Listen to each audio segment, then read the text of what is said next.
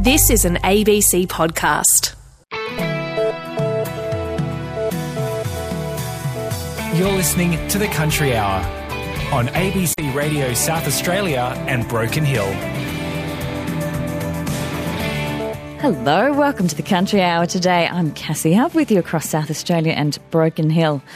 Well, this weekly cycle of rain continues, and once again, there's been some quite high totals across the state and into the far west of New South Wales. While some areas are still lapping it up, many of you are also wanting the tap to turn off just for a little while. I think actually some people might have actually received the most rain in October they've ever seen, so I'd be interested to know what your totals have been. You can call me on 1300 222 891 or send me a text 0467 922 891.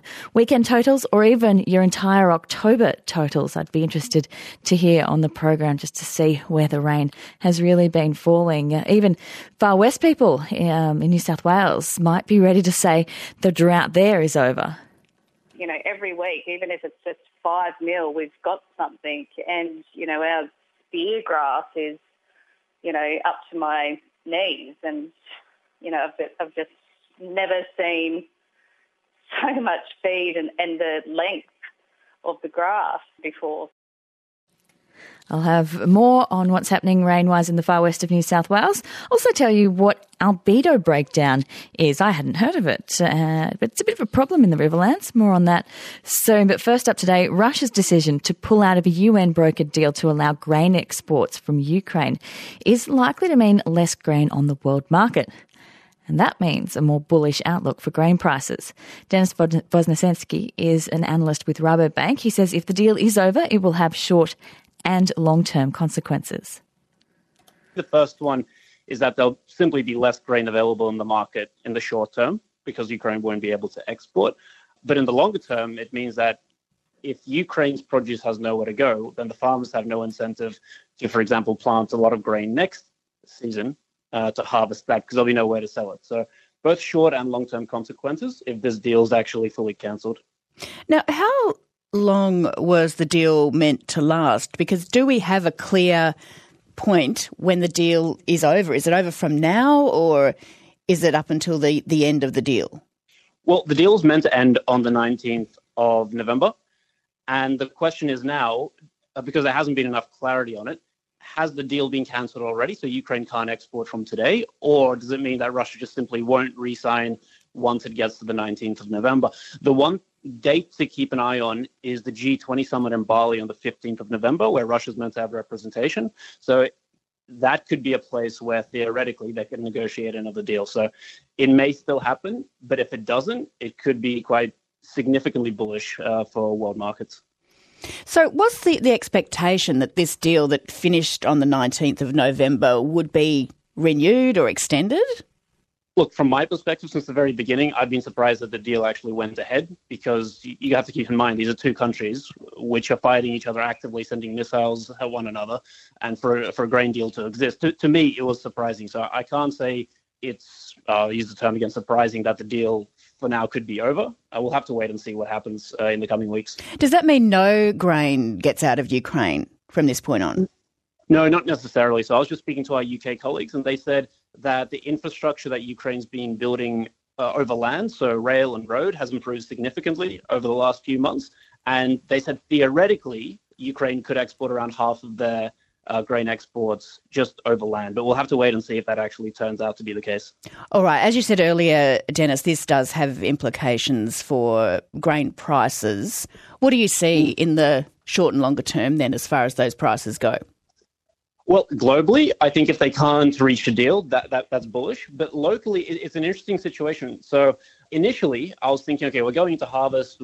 This was before we had the East Coast floods, before we had the storms in WA over the weekend. Everything was looking like we're going to have a lot of crop around. It's all going to be harvested very quickly, and it's going to put a pressure on pricing. But now, not only is there global bullish factors, for example, the deal in Ukraine falling apart, but locally, because we have delayed harvest on the East Coast, we have damage from the excess rain and floods, we could see some sustained price side moving further than I thought. So I thought once harvest starts, that'll put a lid on pricing, but maybe that window will be pushed out a bit. And how much movement do you see there?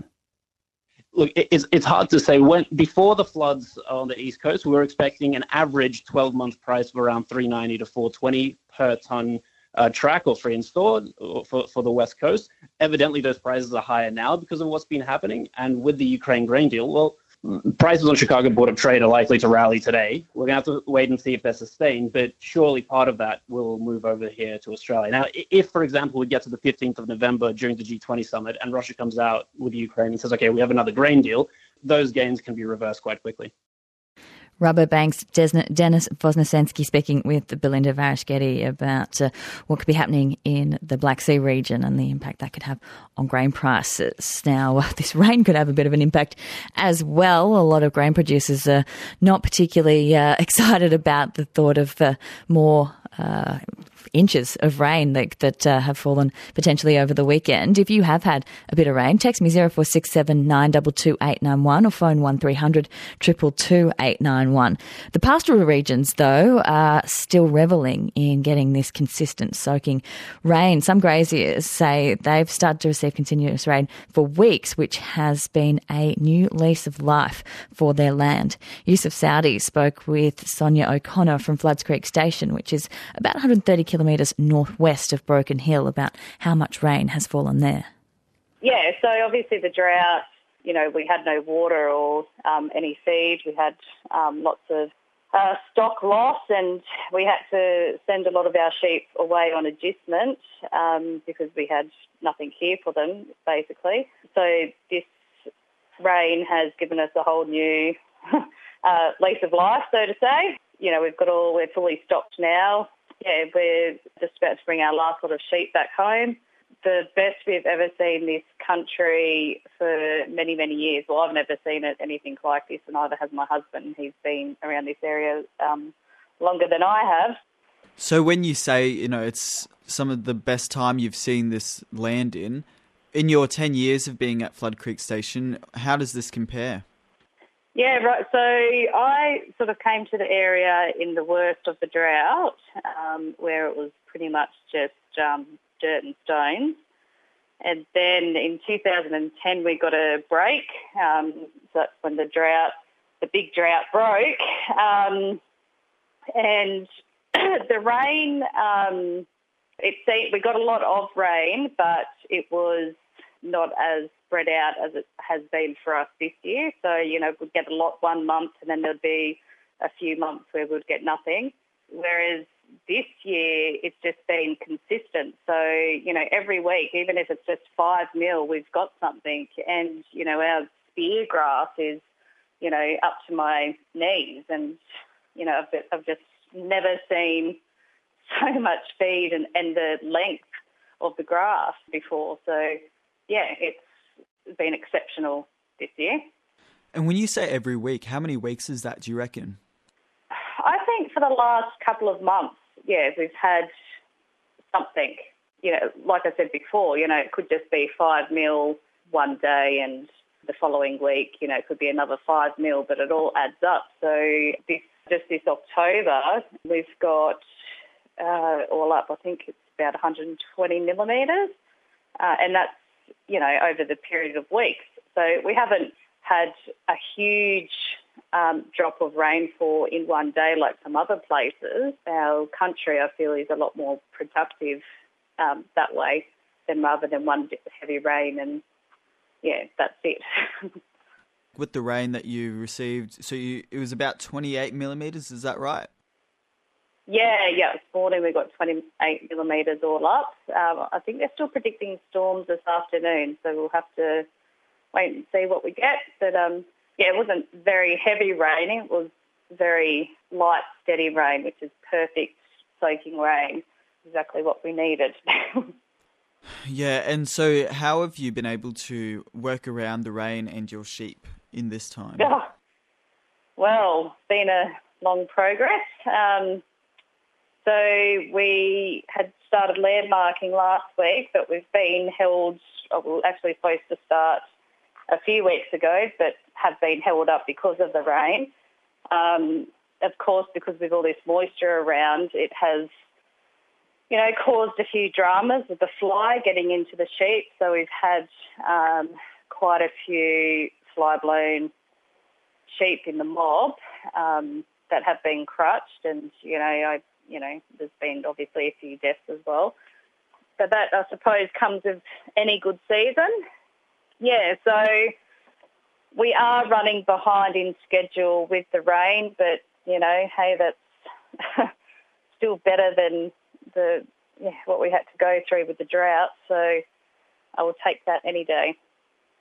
Sonia O'Connor speaking with Yusuf Saudi there. And if you've been receiving some rainfall, let me know. Text 0467 922 891. I'd be interested to know if this has been your wettest October, because there are some results coming in that it could be in some parts of the far west of New South Wales. Angus White from Wyndham Station runs sheep, goat and cattle in Anna Branch South, and he says that this October could be one of the wettest months his property has seen in decades. I've also got a text in from Burra saying 35 millimetres fell there in the last day or so, and at Boobarawi 28 millimetres as well. So some decent falls there in that upper mid-north area, and I'd love to know further afield where rain has also fallen. Now, while we were talking about the far west of New South Wales, a Broken Hill grazier, author and agricultural scientist has added another prestigious award to her list. Anika Molesworth has received the Young Conservationist of the Year Award at the Australian Geographic Society Awards, and she spoke with Andrew Schmidt about why she's so passionate about conservation and advocating for climate change action. Yeah, so about 6 years ago, we a group of farmers around Australia, we formed an organisation called Farmers for Climate Action. We now have about 8,000 farmers part of that group, 35,000 non-farmers. These people are leading the way in conversations around how do we reduce emissions and benefit rural communities as we do so. I've also been, I've written a book. I do lots of speaking and workshops about these issues. And I find people, both in urban and rural environments, are really interested. They want to know, how do we eat healthy foods? How do we look after beautiful environments which we are surrounded by? And this is absolutely critical because, as we know, we have seen a lot of environmental upset in the last months, years. We've seen floods. Before that, we've had bushfires. Before that, we've had droughts. And we know that climate change increases the frequency and the impact of extreme weather events like this. So it's really important that we have these conversations of how do we actually deal with a problem like climate change, and how do we continue to produce nutritious, delicious food to feed everyone. You mentioned the group you formed, the Farmers for Climate Action, and the thousands that have joined that. What's the response been like from those around the far west? Yeah, it's been really good because out here in the far west, we're no strangers to droughts or heat waves or dust storms. We know them pretty well and pretty intimately. And the farmers that I know in the far west, they're also super keen to look after these beautiful environments in far western New South Wales. And, we are all looking after, the vegetation, our livestock. We support the rural communities which we're surrounded by. And so we're constantly looking at how to look after the environment, the animals and the people that we work amongst. The situation that Broken Hill finds itself in, Anika, is the wind farm at Silverton, the solar farm, AGL, made the announcement earlier this year about the large storage battery. We've ran the story now on and off for a while about Hydrostor wanting to establish a compressed air facility just outside of Broken Hill. From your point of view, I know I went to the council meeting Wednesday night and they're trumpeting Broken Hill as a renewable centre of Australia. Do you believe these are the right steps forward, or do we need to do a bit more? Well, these are absolutely, great steps forward, and it's actually really exciting to see the Broken Hill community putting its hand up and going, yeah, we want to be part of these projects of the future, because that will secure the jobs of the future and the income flow and keep, young people in town. So it's really wonderful that we are talking about, what projects we can be involved with going forward. Obviously, the climate crisis, it is a big problem. There's no denying that. And so we as a community, as a nation, as a global society, really need to, do as much as we can so we prevent these, the climate disruptions that we are seeing. Broken Hill grazier, author and agricultural scientist Anika Molesworth speaking with Andrew Schmidt. And we're talking about Broken Hill region and the rain. The barrier highway between Broken Hill and Coburn is closed due to water over the road. So if you are looking at driving the barrier highway, do keep across some of those movements on the New South Wales transport page, as well as the South Australian one as well. It's 12:20. You're listening to Cassie Huff on ABC Radio South Australia and Broken Hill. Before we get to weather, another issue that has affected agriculture, perhaps not in a way that you would think when it comes to rain. A citrus expert says that more needs to be done to help growers interpret weather data to prevent albedo breakdown. Now, albedo breakdown causes the skin or the rind of citrus fruit to crack, and it's been a big problem this year across the Riverland, Riverina and Sunraysia regions. Former CSIRO research scientist Michael Treby spoke to Eliza Berlash about the discussions he's been having with growers about where to go from here. Been bad everywhere, but what I've been talking to them about is really what what was the development, what were the steps behind, what was the knowledge we developed in order to arrive at a calcium spray program, and then how we compared calcium to gibberellic acid. So and it was to show them that this wasn't some ancient history that wasn't well founded. It was quite substantially founded, with lots of measurements and fairly solid trials being conducted to arrive at a calcium spray program that conferred some degree of control for the problem as we saw as we saw it being caused here, and that was a rather tiny little calcium deficiency in the cell wall material of the albedo tissue. So the current treatments that are available weren't sufficient to deal with the colder and wetter season this year for citrus? Well, we don't know whether it's a colder and wetter season. Some years ago, we also conducted a survey and asked growers what they thought was the conditions associated with a higher incidence or lower incidence, and half of them said colder, wetter, and the other half said warmer, drier. So we're not exactly too certain what it means. But as you say, as you allude to, the reason for it does probably lie in the climate somewhere. We're just not too sure how. So we're probably better off just not quite speculating about that just yet until we've got until the industry has more facts available. But yeah, growers have told us that yes, that they did the normal things they do, calcium or GA, and it just wasn't enough this season. So that sort of points to a fairly major, significant deficiency in our knowledge of what to do. And what I've been talking to them about was if somehow they could work out how, what the triggers were, what were the environmental circumstances, the climate, that particular season, weather pattern, or whatever you'd like to call it, they might be able to come up with some sort of warning such that, it looks like it's going to be a bad albedo breakdown. You'll need to get your measures in place, or it's probably not going to be so bad, do whatever, back off, or only need to apply it to those patches where it's a problem regularly. But also, I've tried to highlight to industry, we stopped being involved at CSIRO in the late 2000s when there was another problem that came up with it was post-harvest rind breakdown. And so we had to refocus our resources. But the problem hasn't gone away elsewhere in the world either. So there's probably a fair amount of research out there that needs to be looked at and reviewed, mindful of what the conditions are here in Australia, with a view to seeing what's in it and what could be applied locally or what could be trialled locally. And I also tried to suggest that maybe some investment in trying to interrogate the weather data that we have across the three regions, and in some cases fairly detailed weather data.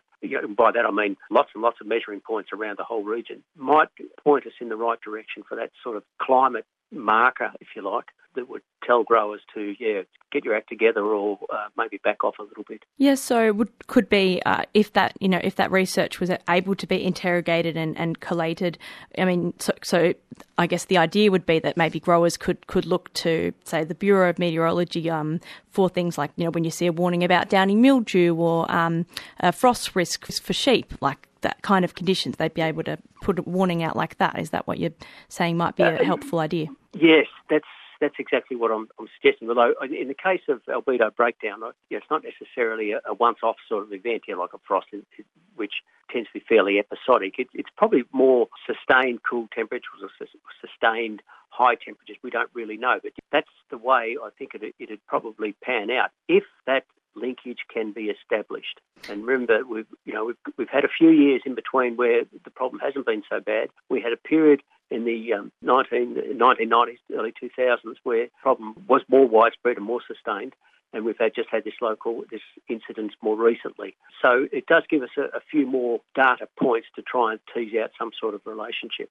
We also should remember that although these weather data, or the data sets, are enormously complex, and the permutations and combinations of temperature and relative humidity and so forth are almost limitless, but the science around interrogating those data sets, data science, if you like, has advanced a fair amount in those 2 or 3 decades, and computing power now is far cheaper than it was back in the period that I was directly involved in that research. So I think it's probably a good spot now to have a bit of a think about an investment in that area. Former CSIRO research scientist Michael Treby speaking with Eliza Burlage. Text in 19 mils at Poochera. Doesn't sound like that was a particularly good outcome for the texter there. You can keep those texts coming, 0467 922 891 or phone 1300 222 891 to get a sense of what is coming our way. Tom Bowick from the Bureau of Meteorology joins me. Good afternoon. Hello there, Cassie. It's going to be freezing tomorrow. I'm very put out by this. Yes, well, look, obviously we had the system that came through yesterday, the low-pressure system that extended a cold front over the state, and there was some quite significant weather around in terms of rainfall totals up through parts of the northeast pastoral. There's some totals in excess of 30 millimetres, and through the mid-north also there was some totals in the 20 to 30 millimetre range. Even down in the southeast we had 22 millimetres there at Narracourt. So, certainly a fair bit of activity around. But that system, the low-pressure system, is now on its way to the south of Tasmania, and the front is still through the northeast of our state. So there is a bit of activity still in the northeast in terms of thunderstorm activity associated with that particular system. Now, to the west, we are starting to see the effects of a cold pool and a cold front sort of moving into the western parts of the state, where the showers are sort of starting to increase again. But there certainly are still showers around the agricultural area at this point in time and into the south of the pastoral districts as well. But an increase being felt in the west there with that next system moving across. And that will be moving eastwards, continue to move eastwards. So, and following that, there will be some cooler still air or colder still air. So, showers will be continuing on Tuesday with that system moving through, and even some isolated thunderstorms and possible small hail for the agricultural area. Pretty unusual for first day of November there, much with temperatures significantly below average expected for Tuesday. So pretty well cold through much of the state, maybe grading to mild in the very far north, but generally a very cold day for early in November, and winds will be continuing fresh, strong and gusty northwest to southwesterly. Should be becoming southwesterly throughout during the day. Now, conditions will be starting to ease for the middle to later part of the week. Still some showers for the agricultural area on Wednesday there, but less likely in the north. And the showers probably more frequent about the southern agricultural area and for windward coast and ranges. Could still be some small hail for the lower southeast at first Wednesday. Those showers continue to ease for Thursday and Friday. By the time we get to later on Friday, the showers will have cleared away completely, and temperatures rising slowly, cool in the south, grading to mild in the north for by the time we get to later Friday. The weekend actually looks dry and starting to warm up actually, and mostly sunny. Temperatures even rising to hot in the far west of the state on Sunday and Monday. Some isolated showers developing in the west on Monday with possible thunderstorms in the far northwest. Now the rainfall totals now still left till the end of Friday, generally 5 to 15 millimetres, but less than 2 millimetres over the north of the pastoral districts. Some higher totals of 15 to 40 millimetres expected about parts of the southern agricultural area, the remaining coasts, and over the ranges in the mid-north and the southern Flinders Ranges. Local heavy falls of 40 to 70 millimetres possible for the Mount Altitude Ranges and also the southern Flinders Ranges there, Cassie. Thanks for that, Tom Bowick there from the Bureau of Meteorology. In the far west of New South Wales, the upper western will be partly cloudy tomorrow, but there is a high chance of showers in the south. There could be a thunderstorm around as well, and winds are going to get up to 40 to 60 k's an hour. Overnight, it'll get down to 9 to 13 degrees, but the daytime temperatures will reach 17 to 21 degrees. The lower western will be partly cloudy. Again, a high chance of showers, possibly a thunderstorm in the east. Overnight down to 9, but daytime temperatures reaching 15 to 18. Country Hour. For more stories from across the country, go to abc.net.au/rural.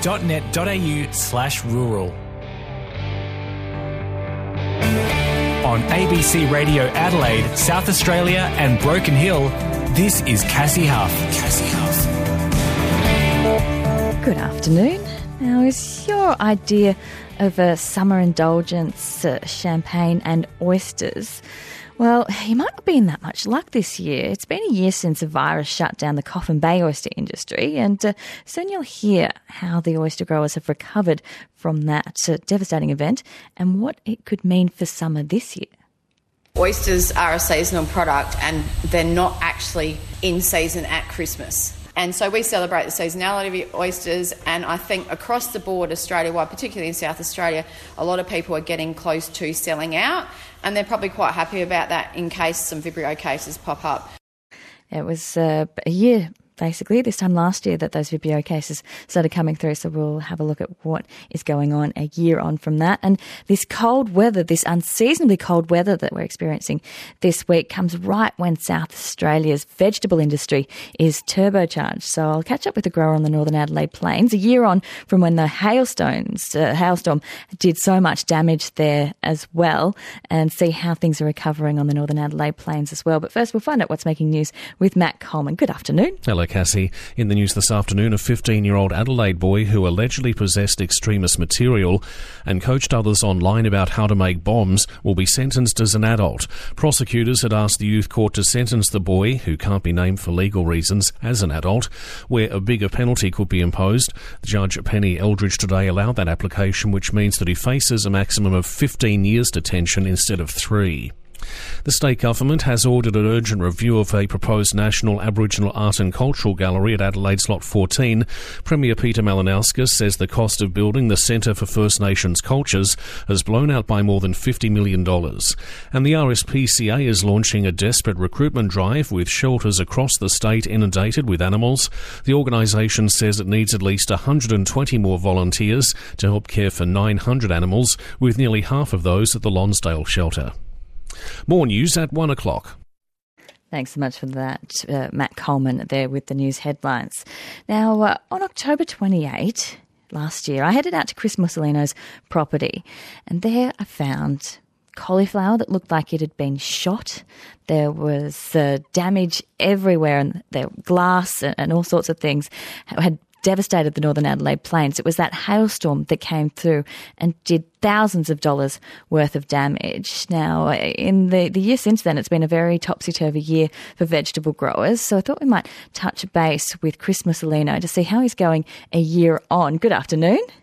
Hi, Cassie. How are you? I'm well, thanks. So I remember catching up with you. You were a little bit shell-shocked when I caught up with you, not quite this time last year, a couple of days ago, this time last year, because you were actually out in the paddock, I believe, when the hailstorm came through. Yeah, that's right. We were harvesting cauliflowers and lettuce, and it come through, and yeah, it wasn't much fun to get hit by them, that's for sure. Now, vegetables grow rather quickly. How long did it take for you to not so much recover from, but at least be able to move on from that hailstorm? Oh, there was probably an 8-week cycle there where we were sort of trying to cipher through what the damage was and how we were affected, because it didn't just affect the stuff that was ready. It affected, because we plant every week, it affected the next ones coming on. So they all got damaged throughout. Yeah, so an 8 to 10 week period there where it was pretty hard going. And that obviously has a huge impact on your bottom line, because you're such a tight margin business. Was there any ability to recoup any of that lost money? Not really, because you by the time you went through and tried to get the right ones, and then what had been damaged that you couldn't see, and then as we was getting back to the packing sheds and it was breaking down on shelves, so it was a pretty much cut your losses type of scenario where you said, look, we can try, but it's probably going to make more headaches than it's going to be worth. Lettuce jumped in price as a result of that, and other issues interstate as well, with Queensland unable to sow due to the rainfall there. Were you able to capitalise on the unfortunate situation being seen in the east as a result? So that through that period where Queensland got flooded, we sort of were lucky. Well, maybe that someone was looking down because maybe it was our turn where they won last year when we had the trouble. We sort of were okay this year. So we sort of recouped a fair bit through that period. We're probably not going to cover what we lost last year because you don't expect the demand. The phones were ringing off the tap. It was crazy back then. And you sort of recoup a little bit, but we were able to capitalise on it, yeah. It might not be quite as stark as flooding and an inability to sow, but this has been a very cold spring. Now, I've spoken to a lot of grain producers about how their season is a couple of weeks behind where they would normally be at this time of year. But how are things looking on veggie farms? Yeah, we through winter we probably got delayed because of all the rain. It rained every single week, and we were a little bit behind on our planting schedule. So we're sort of covering into that now. So harvesting is pretty full on at the moment. So we're probably cutting stuff we should have been cutting 2 weeks ago, but we're cutting it into the later, which worked out okay because we were so late. The varieties change throughout the seasons. So we go from a winter into a spring into a summer varieties on things, and we were probably a little bit late on getting some of them in. We sort of rolled the dice on them, and we were lucky enough that it stayed cold, because if it didn't, we would have been in some sort of trouble. Trouble in that everything would have come on at once, or? Trouble is in if we don't get the right weather for the right variety or stuff, it's not going to do anything. It's so, for example, we've got cold weather now. We shouldn't have this cold weather, so we're planting varieties now that should be getting warm weather. So the main concern moving into the next few months is, are we going to get anything out of those varieties, because they're expecting warmth, and they're getting cold. And yesterday's 28, today is 15, 16, so they're getting all sorts of shocks. So they don't know whether it's cold or it's hot or what it is. So it's there's a little bit of messing around to do there, and if we need to get some warm weather at some stage. I think anyone with a veggie garden at home probably has seen the effects of this as well, but I've had an issue in my own garden with bolting. A lot of plants in my veggie patch have just gone crazy, grown really fast, and the bok choy is not really edible, the spinach is gone. Do you ever suffer from bolting, where the plants just grow out of control? Absolutely. So that's part of the weather the weather cycle. Obviously, that's a warmer variety, and it's not getting what it wants, and it's just saying, "Oh, no way! I'm not. I'm going to do stupid stuff because it's just going to go straight up." So we get that similar things into lettuce. If we go into the wrong time slots with them, we'll get a bolting. If like for example, moving into the summer now, well, we're supposed to be into the warmer months.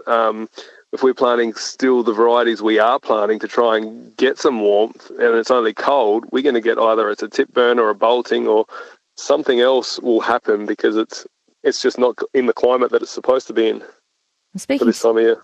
I'm speaking to Northern Adelaide Plains vegetable grower Chris Mussolino. With your season being a bit behind, what actually do you have in at the moment? What's coming on from the Adelaide Plains at the moment? So there's plenty of cauliflower, broccoli, lettuce, and we grow cabbage as well. So all four lines are pretty strong at the moment. There's not much delay in the market. Anything should be available and ready to go. It's quite finely balanced, though, around the country, though, where each growing region slots into its own little time frame so that you all get a chance at the market. Are you finding this late season is going to mean you crash into another market? Well, that's what's happening at the moment, absolutely. So broccoli and lettuce, for example, are flooded throughout Australia at the moment. So it's made it really, really hard, So Queensland is still cutting heavily, Victoria's cutting heavily, we're cutting heavily, and you've got that overlap of supply, which should see cheap prices everywhere. Well, hopefully you are able to find your niche and are able to hit the markets, given this time last year it was absolute chaos and trying to recover. Yeah. So hopefully this year you're able to make up for it. Absolutely. As cheap as it gets this year, it can't be as bad as last year's hailstorm. Well, I'll let you get back to it. I know you're very busy, so thanks for stopping by. All right, thanks a lot. Chris Messalino, a vegetable grower on the Northern Adelaide Plains there, they had a power of damage this time last year. Just every plant had some sort of hole in it, so it's good to hear that they've been able to recover. But everything, the plants, the people are all noticing just how cool it is for this time of year, unseasonably cool weather. If you've had some issues with your veggie patches like I have, where plants have just started bolting because they have been unhappy with the way the weather's going, let me know. Let me know what's actually happened with your veggie patches. Text me 0467 922 891 or phone 1300 222 891. And we're going to keep following a story that was big news last week after the budget. It seems dam money has been reallocated by the federal government so that water can be brought back from irrigators and reallocated to the environment. The federal government won't say how much funding has been committed to a new fund established in last week's federal budget to meet these water-saving commitments across the Murray-Darling Basin, though. But Federal Water Minister Tanya Plibersek has confirmed that the new fund contains money the previous coalition government had planned to spend on dams. National Rural reporter Kath Sullivan spoke with Ms Plibersek and began by asking how much funding the government has set aside for buybacks in this financial year. Well, we have set money aside to achieve the goals of the Murray-Darling Basin Plan, and there is an amount of money that is listed as not for publication in the budget. That won't be just for buybacks, it will be for other water projects that will help us meet our goals as well. And there's a very good reason that it's not for publication. Anybody who walks into a negotiation, they're trying to buy something or they're trying to get a state government to put some money into a plan, if you telegraph how much you're willing to spend up front, you're not going to get value for money. The Water for Environment Special Accounts review suggested it could cost up to $11 billion to recover the 450 gigalitres. That's leaving aside the 605 gigalitres that is expected from state-run projects. Is $11 billion a ballpark figure that taxpayers can expect? No, and we're certainly not contemplating spending that sort of money, nowhere near it.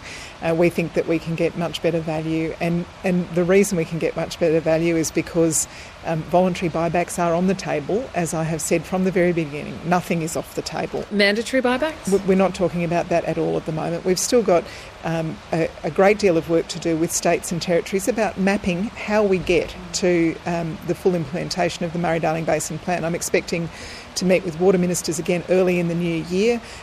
They have promised to look at the projects they've got underway in their states and territory, and we're very happy to work with them cooperatively on water efficiency projects and other approaches. But voluntary buybacks really do have to be on the table as part of the solution. So when would the Commonwealth re-enter the market for those buybacks? Well, I'm not going to be discussing details like that yet.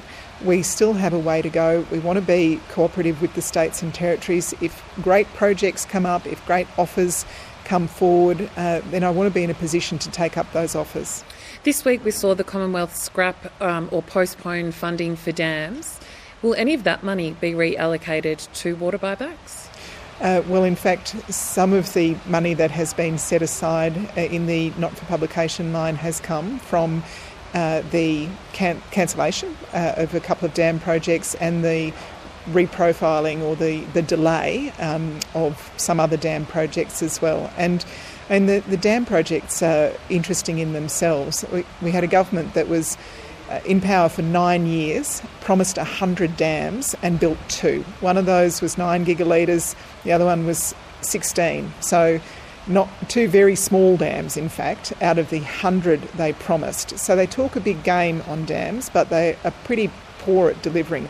2% success rate on what they promised. Okay, speaking of delivery, you're committed to finding 450 gigalitres of water that was promised in addition to the Murray-Darling Basin Plan. What's the point of acquiring that water for the environment if it, in fact, can't be delivered due to constraints? We're working with the states and territories very cooperatively on constraints measures as well, supply measures, on improvements to the efficient use of water in partnership with irrigation companies in some cases. We are absolutely looking at all of the ways we can get to the full delivery of the Murray-Darling Basin Plan. Nothing's off the table. I've said on multiple occasions that the goal is clear, but I'm agnostic about the pathway.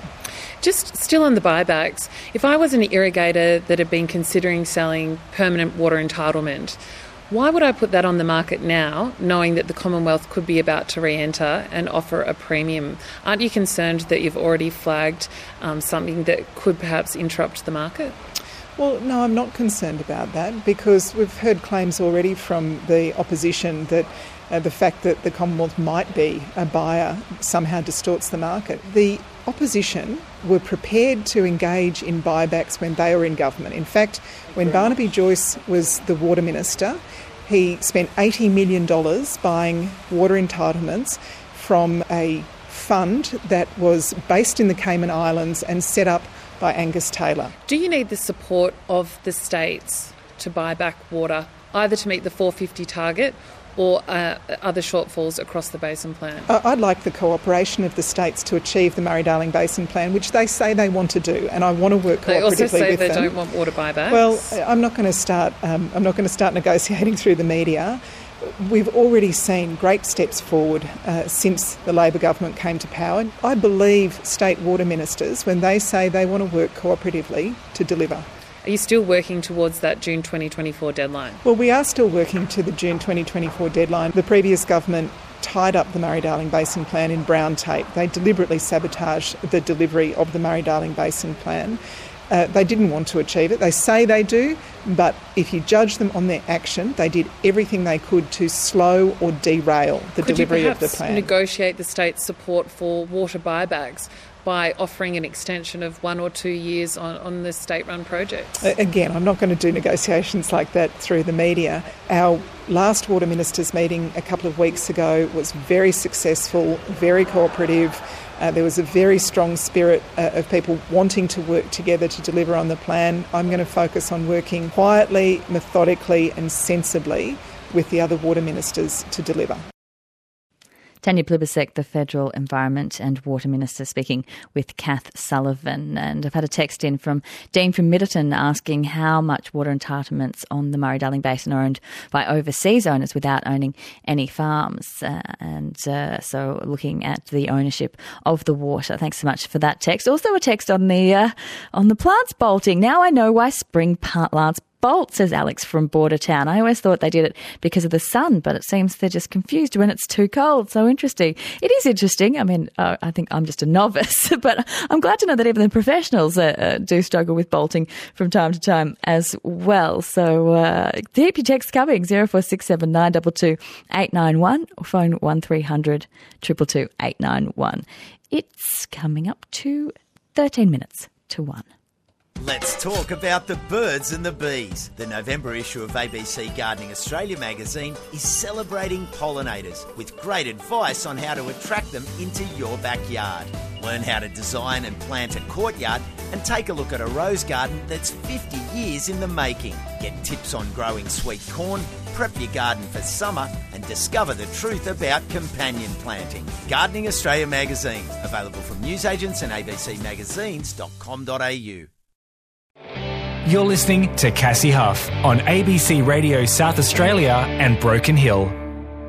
A few year milestones. This time it's oysters. It's been almost a year since oyster growers were hit with the news that bays would be shut and sales stopped when an outbreak of the Vibrio virus occurred. Thousands of oysters had to be destroyed, causing a huge economic impact to the industry. But things are looking up and oyster growers have had a great season with plenty of oyster sales once again. Brooke Neindorf caught up with Carly Thompson from Gazander Oysters about last year's difficulties, but also speaking about how the season 22 has gone. Once we had everything reopened and started 2022, we've had a really, really good season.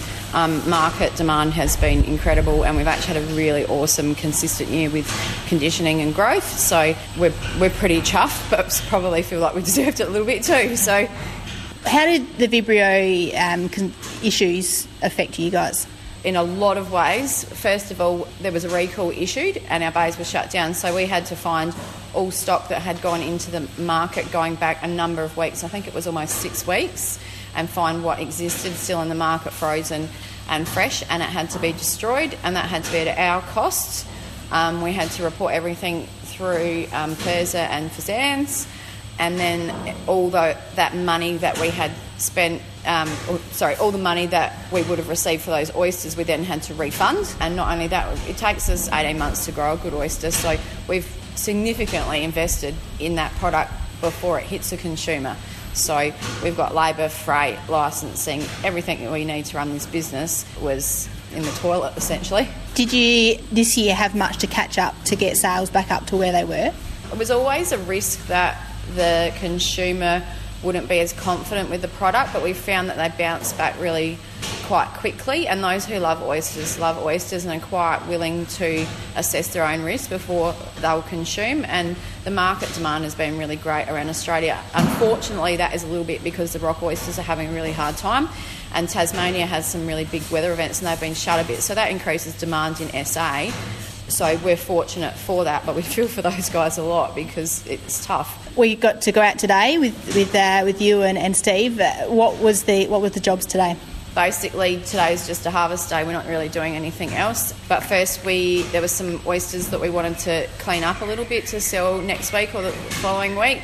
So we moved them to a different part of the lease to hit some wind this weekend to just clean off any muck on it, condition the edge of the shell up so it's nice and hard and consistent for transport, and adjusted some lines, and then we've basically harvested what's going out today to market. So these oysters today are heading into far north Queensland, Sydney and Melbourne. So we'll process them today, refrigerate overnight, and then we'll start the shipping process tomorrow, and they will hit wholesalers early next week and plates that week. Following Vibrio, what sort of changes did you have to make here at the shed and out on the leases? So there's a number of protocols that we had to tighten. Like the oyster industry itself, through our licensing, PERS and our food safety team, we really had some really tight restrictions, but what we did is we pulled them even tighter. So nothing leaves our shed or our facility until we have chilled it down to internal muscle temperature of under 10 degrees, and that's for an unshucked oyster. So we've bought a chiller container so we can do that here on site. We've also just recently purchased a chiller truck, so we're now controlling our process that we tick all the boxes, harvest-wise, time-wise, sediment, upwelling, tidal patterns, etc., as well as the tightening of those temperature controls before we hand it over into our cold chain. Not long after it happened, I spoke with you about consumer education, because you saw someone just leave oysters sitting out in the sun, and that was one of the concerns. What have you found since then? Do you think education has got better and consumers are knowing more about what they need to do to have their oysters at the right temperature? I certainly hope so. We've spent a lot of time industry-wise, and probably each business, educating the people that we sell to, whether it's farm gate or pop-up shops or the wholesaler. For that, a lot of our invoicing and tagging is very particular, lots of social media stuff. The industry's worked really hard on some postcards that go out with some stock. So it's better if people are willing to be open to that.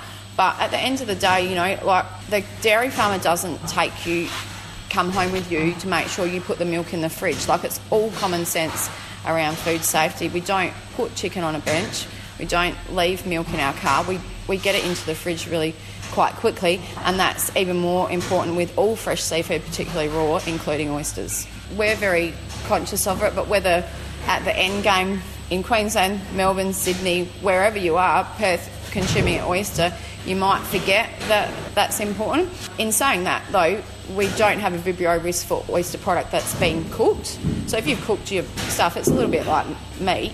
You'll kill some bacteria in it, particularly the Vibrio one. So heating it for 2 minutes above 75 degrees does kill that bacteria and then reduces risk.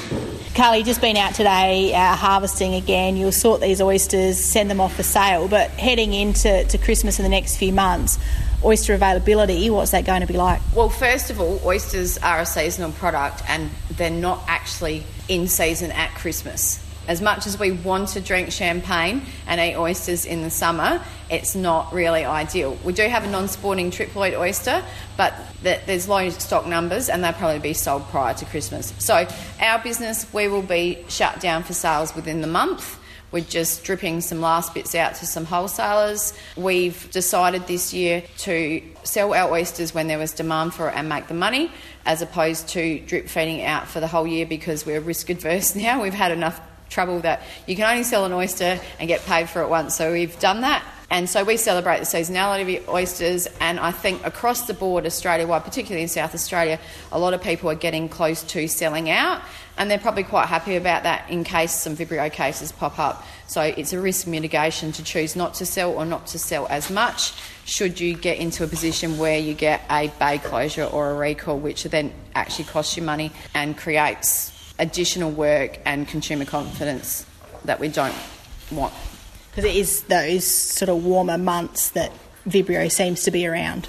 Bacteria loves heat, whether it's ambient or cooking or leaving stuff out. So, yeah, put your food in the fridge. Carly Thompson from Gazander Oysters speaking there with Brooke Nindorf, and some good advice. Put your oysters in the fridge. You can read more on that story online as well. But while we're talking seafood, the rock lobster industry has really struggled this year. Opening dates, international markets and fee reductions are all on the radar. Fishing began early this year on September 1st rather than later in the month. Nathan Kimber, Executive Officer of the Southeastern Professional Fishers Association, told Karen Hunt this gave the industry more time to address marketing their catch. Yeah, it's been widely reported that market conditions for the past sort of 2 to 3 seasons have been really uncertain for our fishery and for our species. And, time, I think, over that period and even, into this season was the fishery's best friend to make sure that we could essentially find a market and trade the quota that we needed to trade. Look, I would say yes, the more time we had this season to catch the quota, the better. CEPFA in the coming months need to consider a recommendation essentially to PIRSA around a start date for not just next season but for seasons moving forward. We need a more permanent arrangement. The last 3 seasons we've either started on the 15th of September or the 1st of September, and we certainly need to provide PIRSA and the fleet as well with some more certainty around the start date for our seasons moving forward. So we'll be considering that and considering advice to PIRSA in due course. Is there a clear favourite date at this point? No, I don't think so. SARDI are preparing advice notes for the fishery to consider around stock implications of potentially opening the season early on a more permanent basis, and we'll also consider a range of economic information that we have recorded over the past 3 seasons of starting earlier.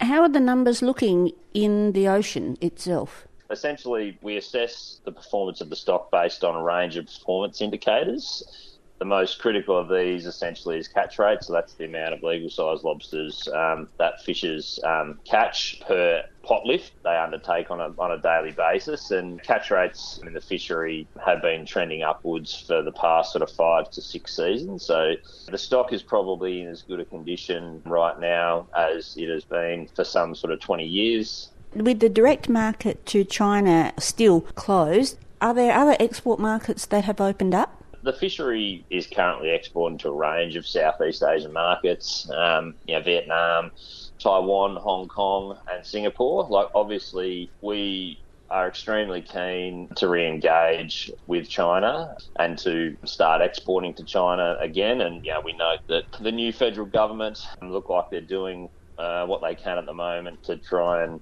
address issues associated with trade to China. What are the fishermen telling you about prospects for the future? Are they feeling comfortable with the current situation? Look, it's been challenging in the past 2.5 seasons in particular. Got no doubt about that. There's obviously a range of different financial and economic situations that exist in the small businesses that operate within our fishery, and so it's certainly impacted some more than others. The gross value of production of the fishery has probably dropped by about sort of somewhere in the vicinity of 30 to 35% over the past 2 seasons, and that is ultimately driven by what the beach price is. Beach prices can remain sort of around that $50 a kilo mark and above, then I think, the vast majority of fishers will get through this period. What we've seen, especially in the last couple of weeks, seems to be relatively positive around where those beach prices are. Has government assistance in the way of reduced fees and charges continued? Yep, so 50% reduction in licence fees for this current financial year. In the next 2 or 3 months, CEPFA will be sitting down with government and renegotiating our cost recovery programs. All of those discussions will occur over the next 2 to 3 months around what that program looks like moving forward.